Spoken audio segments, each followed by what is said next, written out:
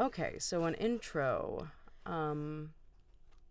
Everything that everyone does has already been done a million times. Like hey, it's Holly, it's Tori, and this is the culture of guilt. I do kind of like the idea of like just a very like elementary school sounding instrument, like the little xylophone or whatever, like a recorder and a xylophone. Yeah, you know what I mean? Like us playing like a recorder and a xylophone and being like culture of guilt. Priceless. There it is. There it is. Hi, I'm Holly. And I'm Tori.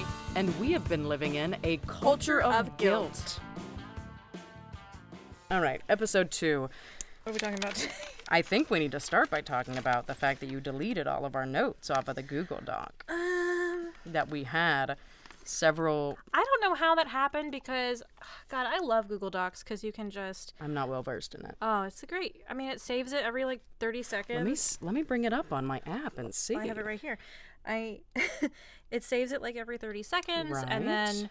You know, that magic undo button is fantastic, but I copied and I pasted. You copied and undid. Well, I apparently cut, and I went to paste, and it didn't paste. So I went back to God. Copy again, which is what I thought I did initially. Okay. And there was nothing there. Oh, shit. I put some notes in there, but... Okay, oh, no, hold on. I've got season 1 outline. I've got it right here. Look at that. I wrote that today. And that is like... That is notes. Those are notes that I wrote based on the 10 seconds I glanced at it as I was copying and pasting. God, that's awesome. I think it's only good that we mentioned for this episode that Pearl is in the recording studio with us, just chilling out. She usually doesn't make a lot of noise because she is. Careful with the paper. Thank you. Are you gonna use the paper? I don't know. I'm gonna put my pen down though, so I don't click it. So I guess this episode really does focus on falling out of love with teaching, but those early years and what that looks like, or maybe coming to that realization. Maybe this is not necessarily a forever endeavor. Right, and that struggle. I think that a good place to start, at least for me, in my kind of journey, how it went about, would be the naivete and the, how do you put it? What's the word for when you are willfully ignoring something almost? What is that? Well, it's that whole like ignorance is bliss thing, right? Like, yeah. Like I describe it perfectly as I remember like my first and second year going to pre-planning. And during pre-planning especially, and for those folks out there that may not have taught in education or an education background, pre-planning is pretty self-explanatory. It's the week or two before the school year starts that your district says they're going to give you time to plan out the year. But in reality, it's 90% filled with bullshit meetings, trainings. Meetings from your admin, and then also required trainings and meetings from your district. Yeah. That, and, you know, it's not all bad. Like, some of it's good. Sure. But it really is just a bunch of malarkey a lot of times. But always at least in my school, always in pre-planning, our admin would introduce that year's crusade. A book. Yes. I can't tell you how many books on emotional intelligence or growth mindset. Or one of my favorite ones was actually based on a rock. And they gave us all like those flat river rocks. And we had to, kind of like a mantra in meditation, we had to pick a word that was going to be our intention for the year and kind of how we were going to meet all problems and how we were going to, persevere through problems. And I chose laughter. That's a nice idea until they're trying to kill each other. Literally, I had kids picking up my rock off my desk and being like, what happens if I, like, bludgeon someone with this? But, of course, they didn't use the word bludgeon because that would be... Too advanced. But in that sense, there was always that thing. Okay, and I would hear veteran teachers. Say, okay, what's this year's thing? And I was like, what are you talking about? Because I would always go into those meetings and be like, you know what? Like, I'm a psych major. I enjoy this. I enjoy whatever the human connection is. And I said, I think, that's a really good effort on the admin and the people involved to get you, blah, blah, blah. And the veteran teachers would always say something like, well, yeah, it's great in theory, but we're going to talk about it now and then never talk about it again, except for like twice a year. You're going to have to write some bullshit notes on it so they can present it to their presentation. Or like, this is like the same other 5 books we've read, except, you know, a little bit different. That's the other argument. The other argument is... Which, yeah, sure. Yeah. There's some validity to that. I have 5 other versions of this thing. And yeah, in the first couple years, I was like, oh, well, that just doesn't make sense to me. Like, this is... I think they're wrong. Like, this is really nice. And no, they seem really intent on that. I remember the one book we got a couple years ago it's like Emotional Intelligence 2.0. Oh, I had that one. Yeah.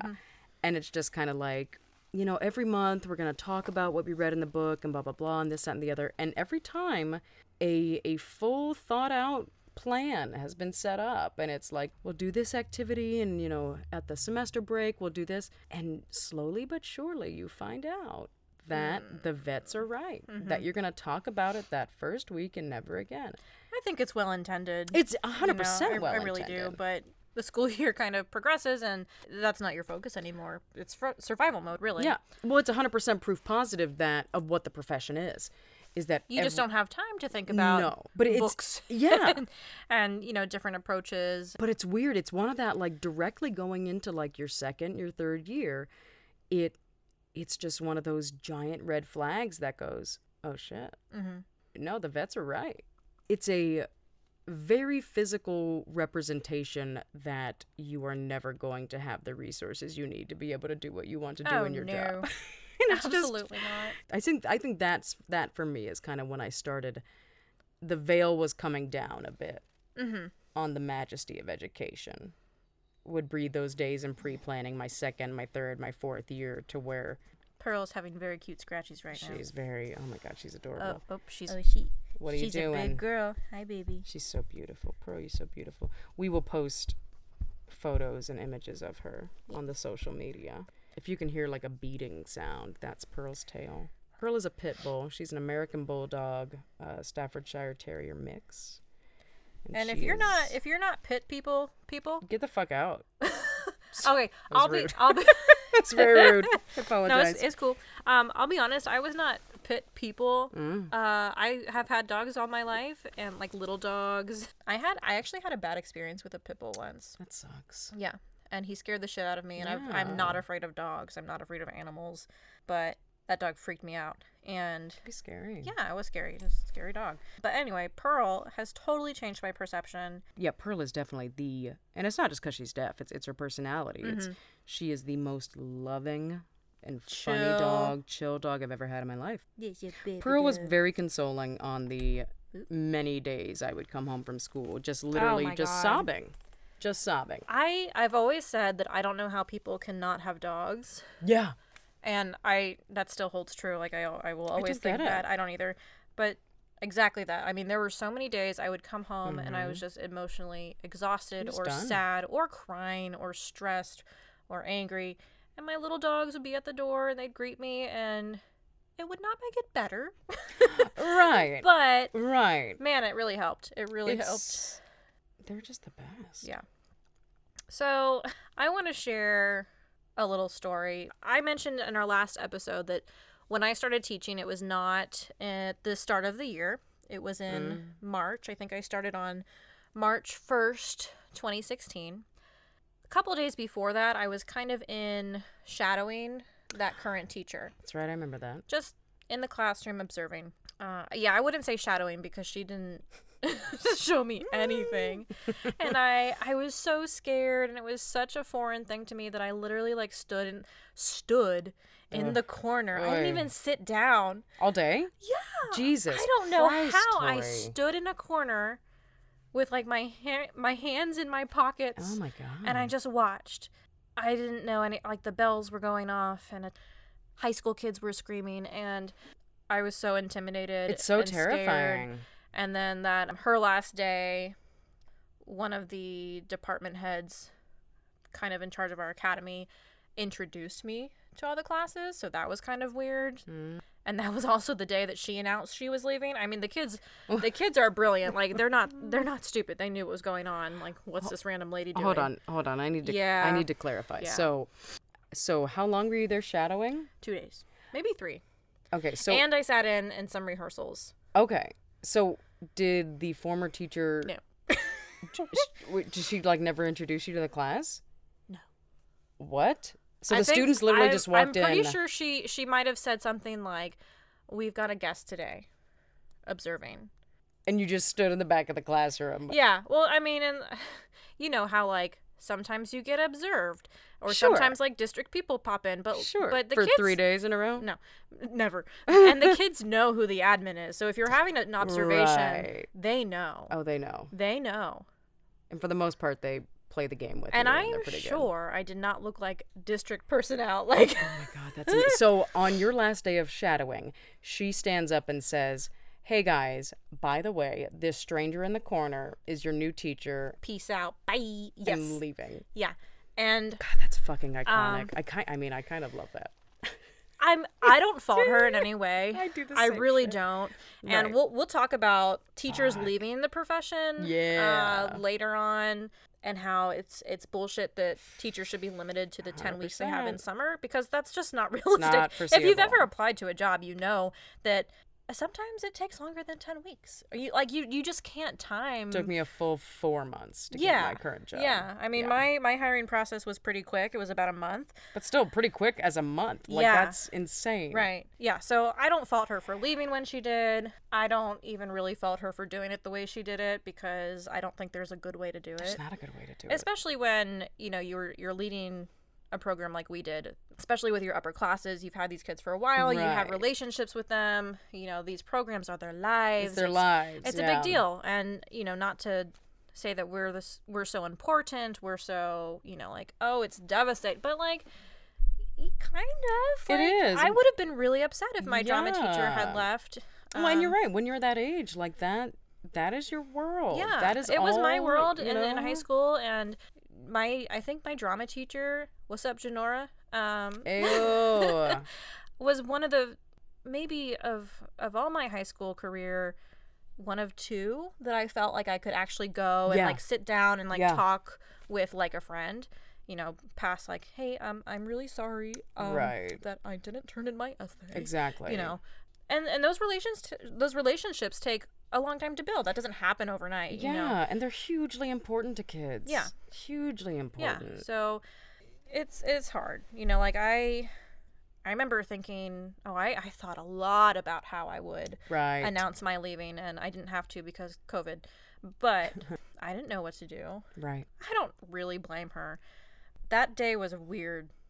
I mean, those days were weird, but her last day was really Wow. weird, because she'd go down the line and like her beginning classes were kind of like, oh, okay, weird, okay. Was it like a Friday at least? I think so. Oh, okay, good. Because that would just be Maybe like, it was I think, or Uh-oh. it might have been like a Monday, Tuesday. I started on Wednesday. oh, that's amazing. I don't know. It doesn't matter. But, Right, yeah. In this game. Okay, I'm going to click my pen once. Okay. Because I like to doodle while I listen. Okay. But that's it. I just clicked it once. Okay. Okay. Well, to make up for your pen clicking, I'm a little sniffly because of the cat. Oh, true. But that's okay. So she's telling her kids, I'm being introduced. I'm having to tell the kids about my background. And I'm like, yeah, I sold shoes for a year. And now I'm your teacher. I went to college and I grew up in theater, and I've never done this before. Right. Please don't kill me. Fun fact. Yeah, We have the ability to kill so you. strange. And then, but God, her advanced classes. Oy vey. That's a private moment. Like, if Yeah. you've got a class... I would not have wanted to do that in front of my No, replacement. if you've got a class that you really have bonded with Yeah. and kids that you really have made connections with, Yeah. like, telling them that you're going, that's a big moment. So that's a... Oy. Yeah, and actually she had, I don't even think it was her advanced class. She had like an intermediate, like a Theater 2 class, who were kind of a wild class, and actually later on, like the rest of the year, they like made my life miserable Ugh. because I wasn't her, I think. Theater 2 is always the worst. Yeah, God, what an awful, what an awful time. But they, like all of them, were like sobbing. Oy vey. And I was like in the corner, No. like twiddling my thumbs like a moron. Oh, gee. But what are you supposed to do? Yeah. Like, literally, what would you do? Hey, guys, don't worry.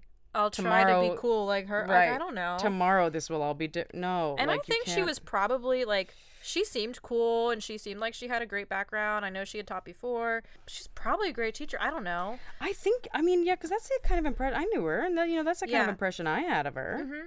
Although it was, I will say, a quick interjection. We did have a professional development day one time where we all ran around the corner and said, like, if we didn't have this job, what would we want to be doing? And she was like, I want to be a surgeon. And we were all like, really cool. Yeah. And we were all like, dude, that's not like I might go into this career field. Like, you should probably go fucking do that. She might be listening. That's a good point. If you are, like, I hope you're doing that, because you're smart as shit, man. Yeah, girl. Hey, no hard feelings. Like, I don't. Also that, yeah. You. I think you are a bad bitch who left and did what you needed to do. Hell yeah. You warned me, so. Also that. At the end of the day, she's packing up her stuff. Like, she's shoving some stuff into a box. Right. And she was just, like, rattling off all these terrible things about the job. Oh my God.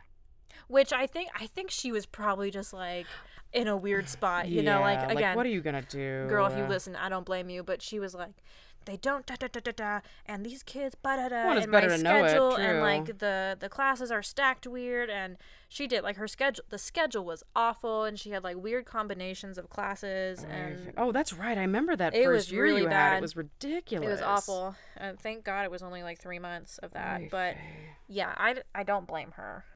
That is so weird, though, to be there watching the kids for 2 to 3 days, and then to have her like, okay, peace out. Then you're sitting there in that environment, and then literally at the end of the day, like, bell rings, kids are gone. She's like shoving stuff into like a little box, and she didn't have a lot with her. She's like, good luck. Oh yeah. P.S. the computer sucks, or the projector doesn't work. I have to use a broomstick to turn it on, which is true. God, that's. And honestly, that might have been the first moment. Right. That I was like, oh. Yeah. I don't know. And that was not even my first day of teaching. Right. So before I even really started, Jesus. I think I had an idea of what was coming. You know, you take everything with a grain of salt, especially from someone who's going through something like that. And she's obviously, I don't want to say upset. She's probably really fucking happy, actually. You know, like, emotions are high. Emotions are high. It's a weird moment. It's a weird, like, all right, I'm leaving this building and I'm never going to step back in here again. Mm-hmm. And especially for teachers who kind of, like, we're theater teachers. We were theater teachers. So, there's a lot of heart and soul in what we do. But I think if you're a good educator, there's a lot of heart and soul no matter what you teach. So it's weird to, like, have a family for 8 hours during the day, essentially, and have these kids that mean so much to you and have these great interactions. And then just, like, pack it up and leave and say, all right, I'm just not. It's like a dad running away in the 1950s because he doesn't want the responsibilities of marriage and children anymore. Honestly, though. I'm packing up Bethany and I'm joining the forces. It's just like it's like a weird. Did you make notes in this? Did I make notes in what? Did you find them? Stop it. Stop Wait. it. Google's fucking with me because I think they reappeared. Google fucking with you. Look at that. What? Well, now we have notes. You know what's funny, though? What? Oh, look, we are on track. The honeymoon's over. I like that. When I was working at the zoo. God, I would love to work at the zoo. Let me tell you some quick side tangent on my own tangent. Tangent. Went to a farm the other day, a family farm, and was outside all day, petting animals, feeding them, and there is nothing I love more than being, like, outside all day, covered in sweat, working with animals. There's just nothing. Mm-hmm. Like, everything else, everything else I do in my life finds a way to annoy me somehow. That is the one thing that just doesn't annoy me. I can't be bothered. I cannot be bothered during that period. Oh, no. But I left the zoo for much of the same reason why I left education ultimately, is because I just couldn't afford to do it anymore. Yeah. Then, tried something new. But when I was working there, we had a program, which was actually funded through a grant with the school district here. And if you were in 4th grade or 5th grade, we would partner with 4 different elementary schools. And for each of the 9 weeks, there's 9 weeks in a school year, each of the 9 weeks, that school's like 4th or 5th grade, I forget which grade it was, would come and do their schooling at the zoo. And we had 3 full classrooms that were like built for it and things like that. And it was really called Zoo School. It was really freaking cool. So 4th and 5th grade is tough. Dude, it is tough. I mean, I think it's all tough, but no, I remember that period specifically being like, dude, I might not make it out of this. This is tough. But they would come and they would do their 9 weeks at the school. And it was all like Title I schools. So you've got, some lower income, demographics and things like that. But they were the best freaking kids. They were just amazing. And I remember then, like... Well, they're probably so excited to be there. Oh, my God. Getting out of their school and they're at the zoo. It. Oh, it was great. It was so fabulous. And what a great program. So awesome. And, of course, now, because the district is cut for ending for everything, it no longer exists. But there we are. But I remember the teachers that I worked with there, I was just starting to think about education as a career. Just starting to think about it. And... I remember the teachers I worked, and they were already veteran teachers by 10, 15 years. And that was probably the first time that I got the real hard, honest truth about education. I remember the teacher I worked with, she looked at me one day and, we were talking about future career stuff and this and that. She goes, "This is not a suitable life anymore." She goes, "I never thought when I started education that I would be actively telling a prospective teacher not to do this, but she's like, it's hard to put into words, but it is no longer a sustainable life option and career for your mental health, blah, blah, blah. And I highly suggest you find something else." Wow. Now, ironically, that teacher still teaches, but she teaches PE. And she's never been happier. She says because, so much of the pressures and the bullshit that's put on teachers, she goes, yeah, I still have it. But she's like, I love working with kids. That's why I could never give it up. But she's like, I needed to find something that worked for me. Right. She was always super athletic and stuff. So she was like, but it shocked me thinking that I was like, oh my God, here I am. Like I literally just, the thought in my head had just started of, oh, maybe education. And then having that experience, but it was good. It was realism. Yeah. But then think about it. Can you think of any teacher you've ever talked to or made friends with that hasn't had one of those experiences? No matter what. Going through education program in a college, just going through a normal hiring process and getting education credentials later. I don't think there's anyone I know that hasn't had a moment of just another teacher coming to them and being like, yeah, you got to get out, man. Yeah. Like, it's... And even the ones that love it. Like, I'm thinking of one particular woman who I used to work with. She's so funny. Like, I love her. And I don't know how long she's been teaching. Probably a hot minute. And she loves it. She's the one at the end of the school year. She's like, fuck yeah, summer. Right. But I can't wait to come back, She loves her kids and she loves her job. She's good at her job.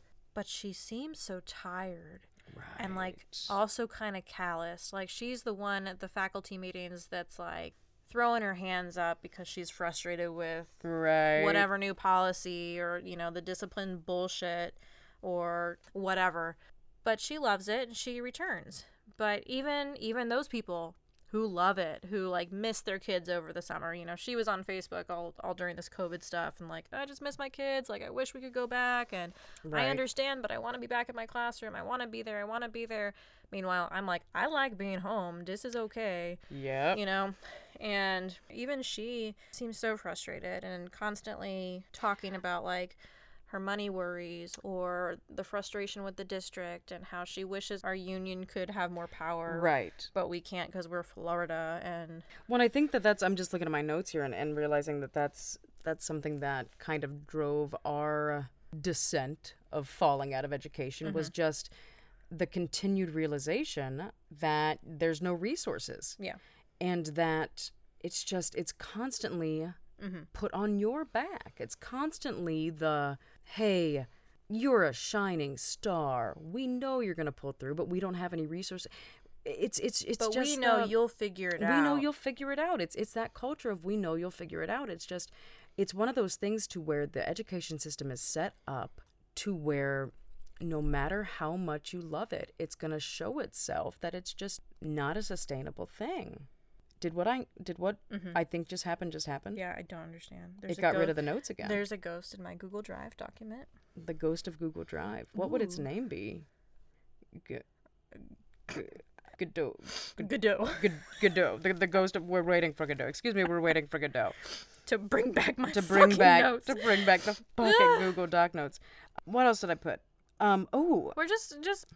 period, not set up for success in any kind of way or advancement unless you, like, want to be admin, which, oh my God, you could not pay me enough. No. Not enough money to be an administrator. Life. I think that's one of the things that really got me was the realization that like being a theater teacher, like that's what I love. That's what I was going to do.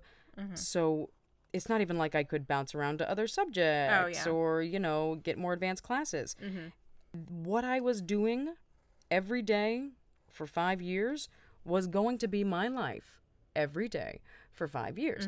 And then people are always like, you know, well, yeah, but you can change your curriculum and you can change. And I go, yeah, but it's at some point it's still the same shit, different day. It's still just, and maybe I feel this and have this outlook just because of the nature of the beast, because your day is regimented by a bell and a schedule, and you have certain benchmarks in the year. You've got this many days till winter break and this many days. Maybe that's what makes it feel so much like Groundhog Day, but it does perpetuate into that culture of, I need to make the choice. If this is what I love doing, then I need to be okay with this being my day all day, every day for the foreseeable future, unless I go admin, which is, God love them, God bless them. Like, I'm thinking of Michael Scott right now, going, no, no, no, no, no. It's just, well, and even so, like, you know, you go into an admin track, and not that it's all about money, it's certainly not, but your top salaries in admin are still comparable to what you get like entry level at one of the defense companies in our area. Pew, pew. You know, it's one of those to where what's worth it. This is kind of unique. Well, I don't know how unique it is compared to Holly's experience. I went through like a lot of administrators in my 4 and some change years. That's right. Like, major changes in admin every single year, and like I think I had, right. Like, imagine your boss changing every single year. Well, every 10 months, really. Yeah, I had 3 principals. That's insane. In my 4 and some change years, and God, I don't know how many like deans. I couldn't even tell you. I could not name the like I couldn't. That is so crazy. Go back and think of the last 4 years of administrators that I worked with. It was weird, but I've had some great admin, and I really loved my principal, who's there now, who was there when I left. She was really great. She was always really positive when she spoke. She seemed really supportive. She seemed like she wanted the best for us and wanted to do what she could for us, but she's just not set up to do that. Yeah. Period. It's the whole system. It's the whole foundation. She doesn't have time. And it's realizing that, okay, I don't have any resources, but the handful of people that could help me also don't have the resources. So shit. I really am up shit creek with... And the rest of her team doesn't have resources. Right. And the district doesn't have resources to give them resources. Right. I mean, it's just like this never-ending, terrible cycle of everyone's stuck and can only do so much because there's only so much time in the day. And really, when it comes down to it, we have to keep these kids from not killing each other. Right. Or blowing the place up. Right. Or doing... excessive drugs. Some drugs, okay. A little. A little. I mean, there's plenty of that. There's plenty of that. And what we say when we mean resources is not just pens. Right. Is like not supplies. Is not just the tangible, is not just the financial. Certainly that's a huge part of it. You know, up-to-date textbooks, God forbid, or school supplies for every student. It really does come down to personal bandwidth. Like just the resources, meaning I don't have the mental capacity to help this student who's literally crying on the floor because she just realized she's gay and doesn't want to tell her parents because her mom will kick her out, at the same time as this kid needs help with their monologue, and they don't have the maturity to understand that that's not priority right exactly. Second, yeah. It's when we say resources, it's things like that to where you are spread so thin. So not having the time or the money or this, that, and the other just becomes such a huge challenge. Yeah. And I think that segues into another note I just found, is that it comes down to a year or so in, I think that's when I kind of realized it, maybe 2 or 3 years in, I realized, okay, I'm not happy. I don't want my life to be like this forever. But am I just unhappy because I don't have a good grasp on what I'm doing yet? Or am I unhappy because I genuinely don't like teaching? And so then you have to make the decision with yourself of, okay, what do I need to do to make myself happy in this job? And let's try it. Because if I am going to quit, I can't live with myself if I quit before trying absolutely everything, right? Right. So then you have to ask yourself that question of, okay, well, what do I need to do to make this job better? And it's I need to really step up some of the education principles. Right. what would you say on that? Like, what other things would you step up? Well, I totally went through the whole, like, do I not just like this because I don't know what the hell I'm doing? Because I absolutely felt like that for 2, maybe 3 years. Right.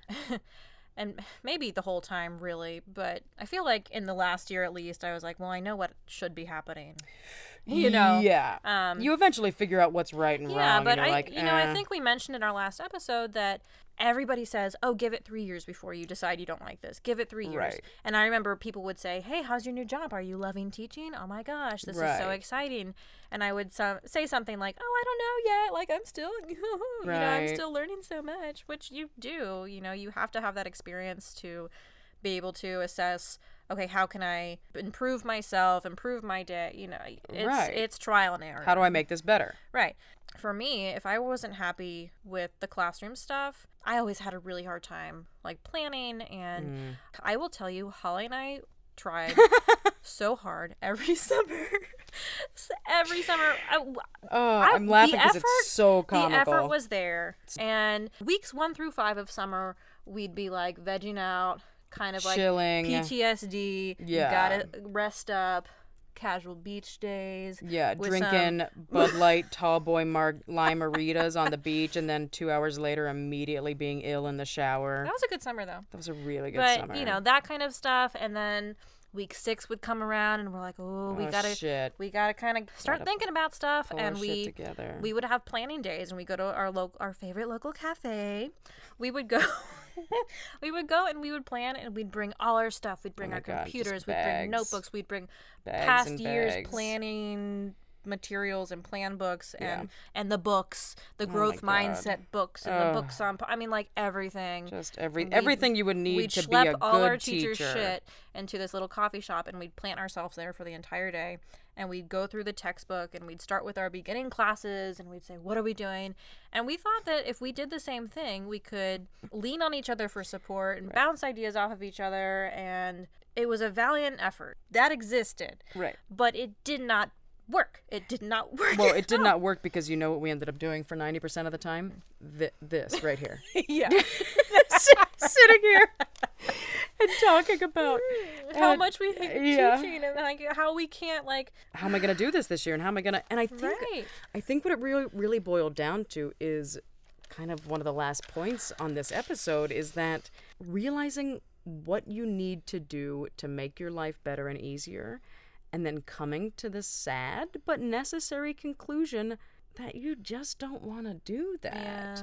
You know, I have some friends that are teachers that are just amazing, and they've got their classroom management down, and they do this, that, and the other, and they take joy, they revel in, you know, the setting things up. And I don't know if it's because we're arts people, but I don't think it is. But I think there's just some of us out there that just don't give a shit about that. I don't want to, you know, like, the teachers during pre-planning that not only stay late, you know, we get done at pre-planning at 3. Right. And they're there till 7. Ooh. And then they're there on Sunday and Saturday and like excited to, like, and set up their classroom. And I'm like, we're not saying, like, we didn't decorate and set things up and make things welcoming. No, but we also went IKEA shopping every summer. That was the best. To try and, like, make our environment nice and make it pleasing. And how do I make this a place I want to be way more than I want to be there now? My mom, oh, bless her, Kathy, is the best. Classic Kathy. We love her. I think it was the year before. Amazing. 2 years ago? I don't know. It doesn't matter. 2 years ago,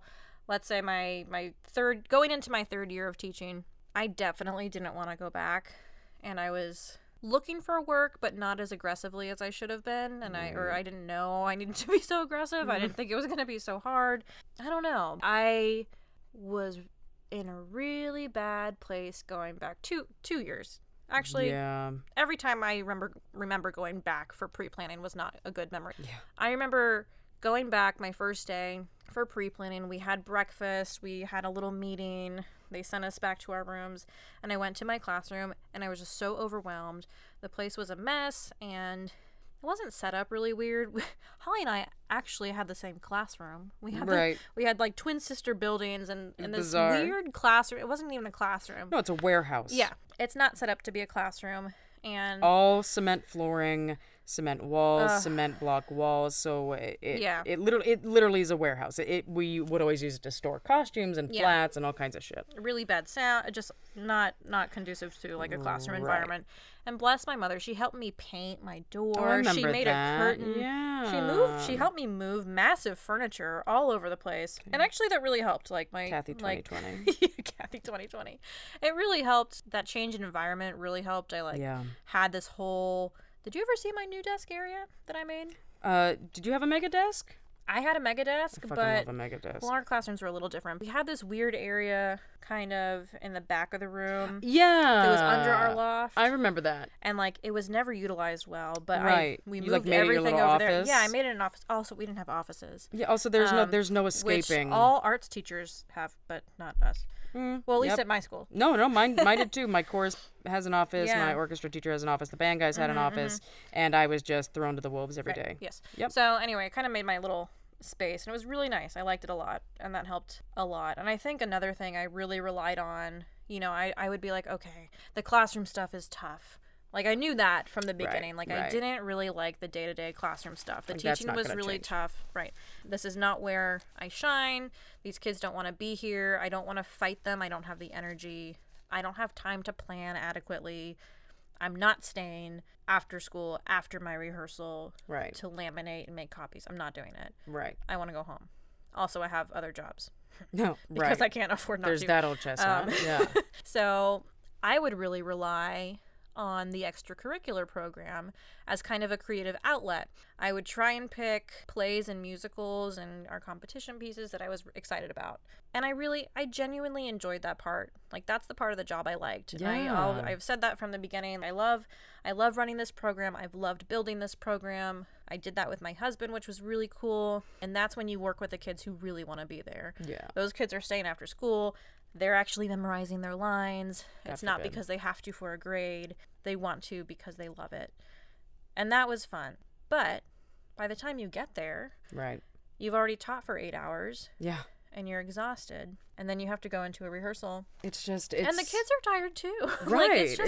Well, you're doing two jobs. And I think we mentioned this in the last episode, is that when you're a theater teacher, an elective teacher, you're running the business of the theater, and then you're running a classroom all day. I know that a lot of the theater teachers we know that have been in the game forever and super successful, their classrooms are their program. Yeah.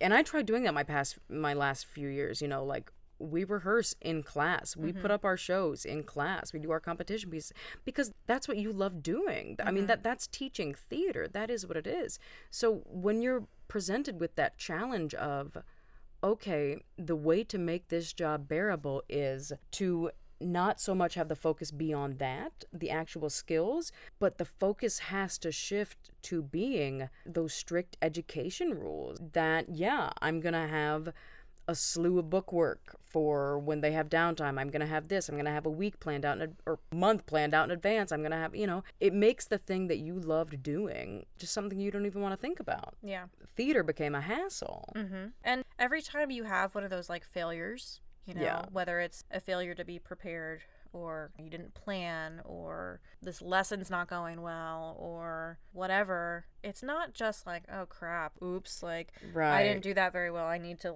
edit that, I need to improve this skill. It's you're failing 40 people in your class plus the rest of the kids you're seeing throughout the day because that issue has negatively affected your attitude and it's just tough. And then your admin and the parents are mad.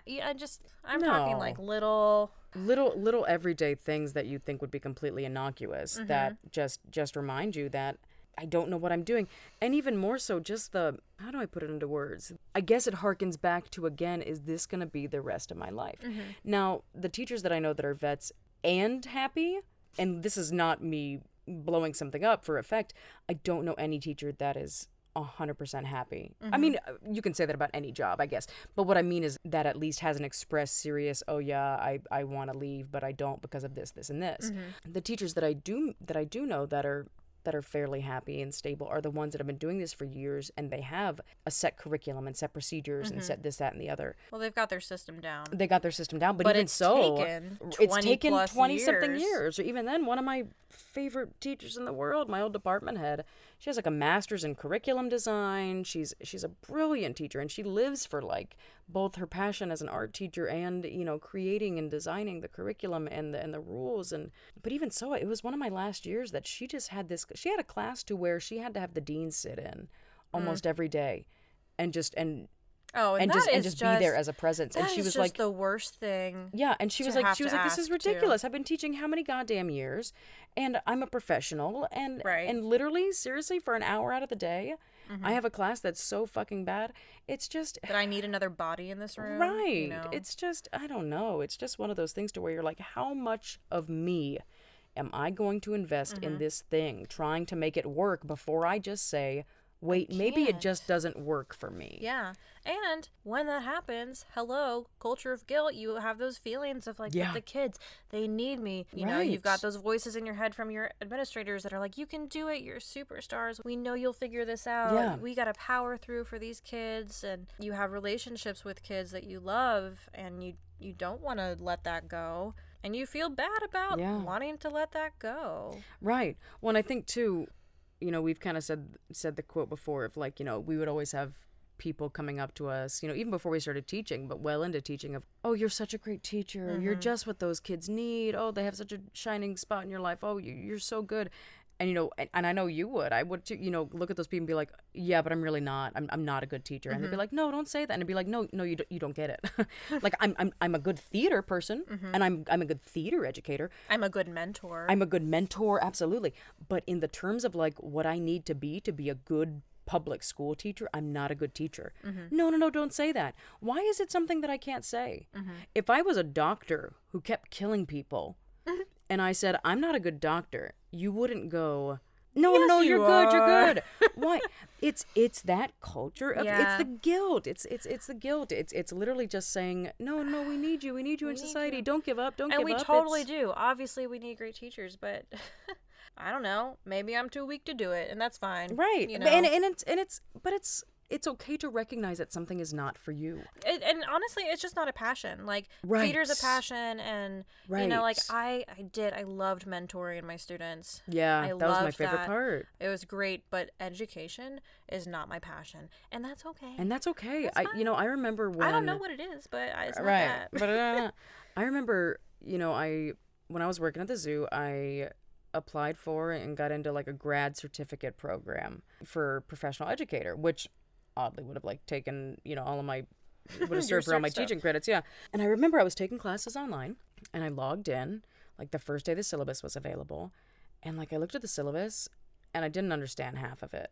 And it wasn't just because like, oh, I'm going to learn this information. It literally was just like talking about course standards and what they mean and documenting and blah blah blah. And it was like, oh my god, I didn't know what ELA.6.12. Like all the Florida Sunset State standards. And I remember looking at it and looking at the terms and looking at everything this teacher was talking about, and having that moment of, this just isn't interesting to me. And I withdrew from the entire certificate program. And I was like, I'm not interested in the education side of education. Yeah. Very interested in my subject. Very interested in, because we are both very good educators in our subject. But I'm just not interested in public education, the business of public education. No. And that's okay. Yeah. It's a job. You know, I had a conversation with some of my advanced students. And like I said, I didn't really get to do the whole like, hey guys, I'm leaving thing. Right. But my husband left the school where I was teaching a year before I did. And so, of course, the kids kind of assumed like, oh, she's probably leaving too. Right. He got a job in another county. We were considering moving. So yeah, that would have made sense. And I looked for a job and it didn't pan out. That was before my last year, and I came back and I said, surprise. Guess who's back? Guess who's back? Back again. Yeah. And they were kind of surprised, and I was like, you know, business as usual, let's do it. Let's do the thing. And but they knew that, you know, we were shopping for houses in this other city, and they knew that my advanced kids knew I was not happy. My advanced kids knew I had intentions of not coming back that year. They knew that I was looking for another job to leave at the end of the year. So that was not a huge surprise. Right. And I would talk to them quite a bit and say, like, listen, I can't do this forever. And Right. I'm not the best person for this job. And, you know, they would have questions about, like, do you have an idea who's going to replace us? No.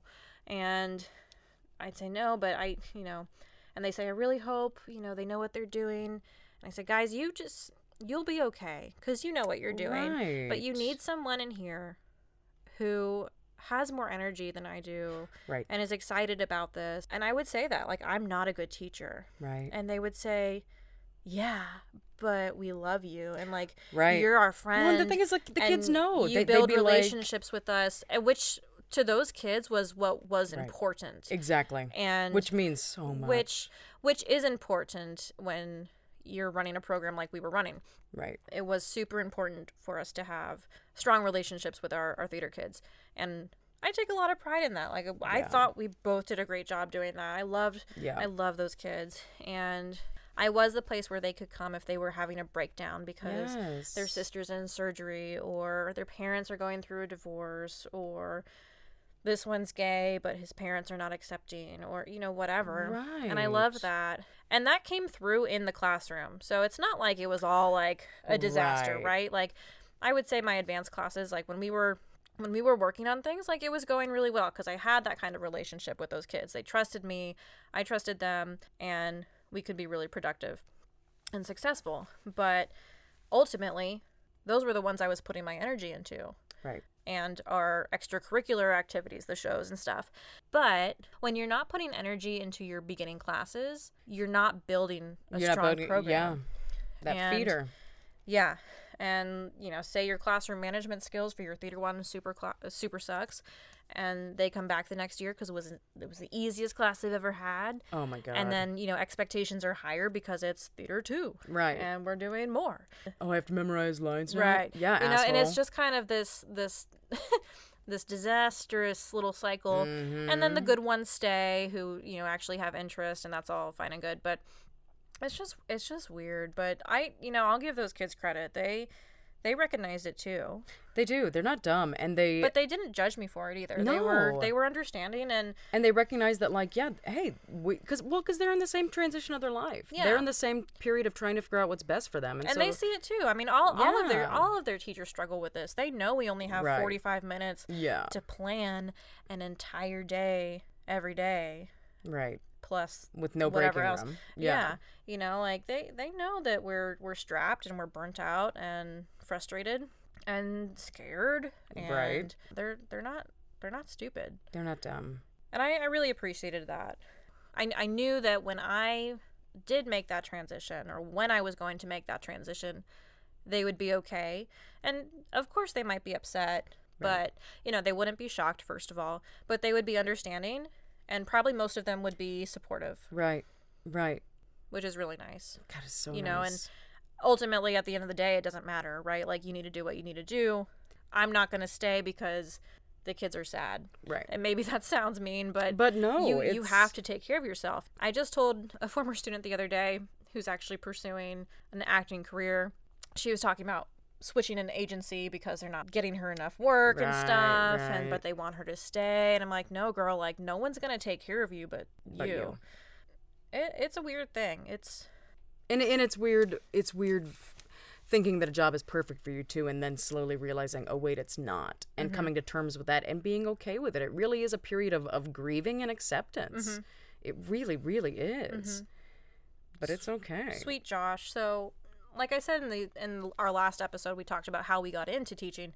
I really got into teaching because the teaching position at my husband's school opened up, and bada bing, bada boom. He actually never suggested that I apply for the job. Really? No, I didn't know that. No, I remember we were I think at your sister's place. Yeah. And we were just talking about the job opening, and you were asking about the hunt, and I was like, I could do that.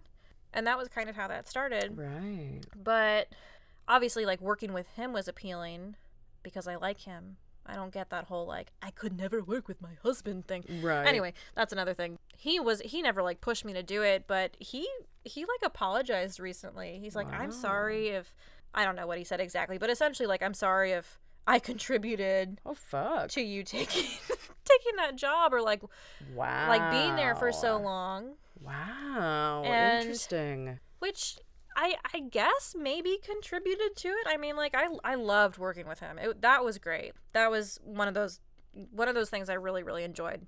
Like having lunch and the commute, and we got to create theater together, as corny as that is. But that was really great. Yeah. But neither of us knew it would be forever because we both knew it wasn't sustainable. I mean, we were working 6 jobs between the two of us at one point. I think we started that when we started saving for our wedding. Yeah. 6 jobs. We never saw each other. We worked together, but we never saw each other. Right. And we were both so burnt out and miserable, and it just sucked. So you have to take care of yourself, period. Yeah. If something's not right for you, then and make a change. And don't be afraid to embrace those feelings, too. Yeah. Trust your gut. And it's not just going to happen. I think I don't know what I thought. That first kind of year that, I think my 3rd year teaching, I just thought that I wasn't going to go back. And I thought, I don't know what I thought. Right. I thought I just like figured out, and I still don't know exactly what I want to do forever. And I think I don't think anyone does. No, and I didn't know what direction to go in, and I wasn't looking as aggressively or applying as aggressively, and just nothing happened, obviously, because I didn't make it happen. But you should do that if you would like to do that. Right. There is nothing wrong with that. Is okay.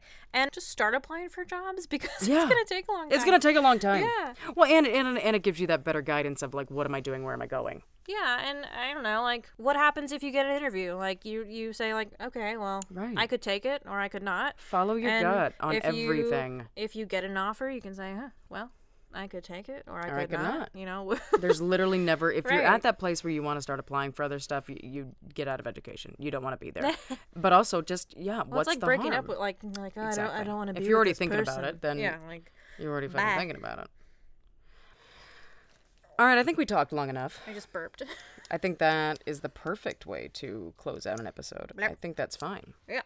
We've shared... Stop clicking your fucking pen. I'm doing it again. It's such an autonomic, like, I don't even realize it. It's such a thing.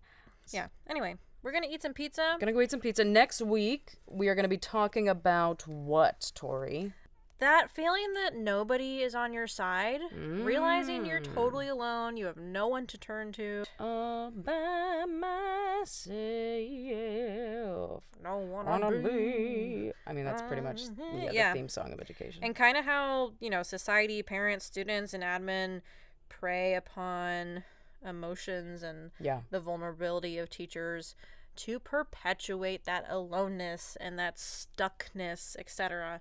So that'll be fun. Super exciting. That'll be good. Real uplifting kind of stuff here. But real good stuff. Thanks for tuning in today. It's been fun. It's been good. We will see you next week. We will see you next week. We won't see anyone because this is auditory only. So anyway, we will see you next week. You will hear us next week. Damn it.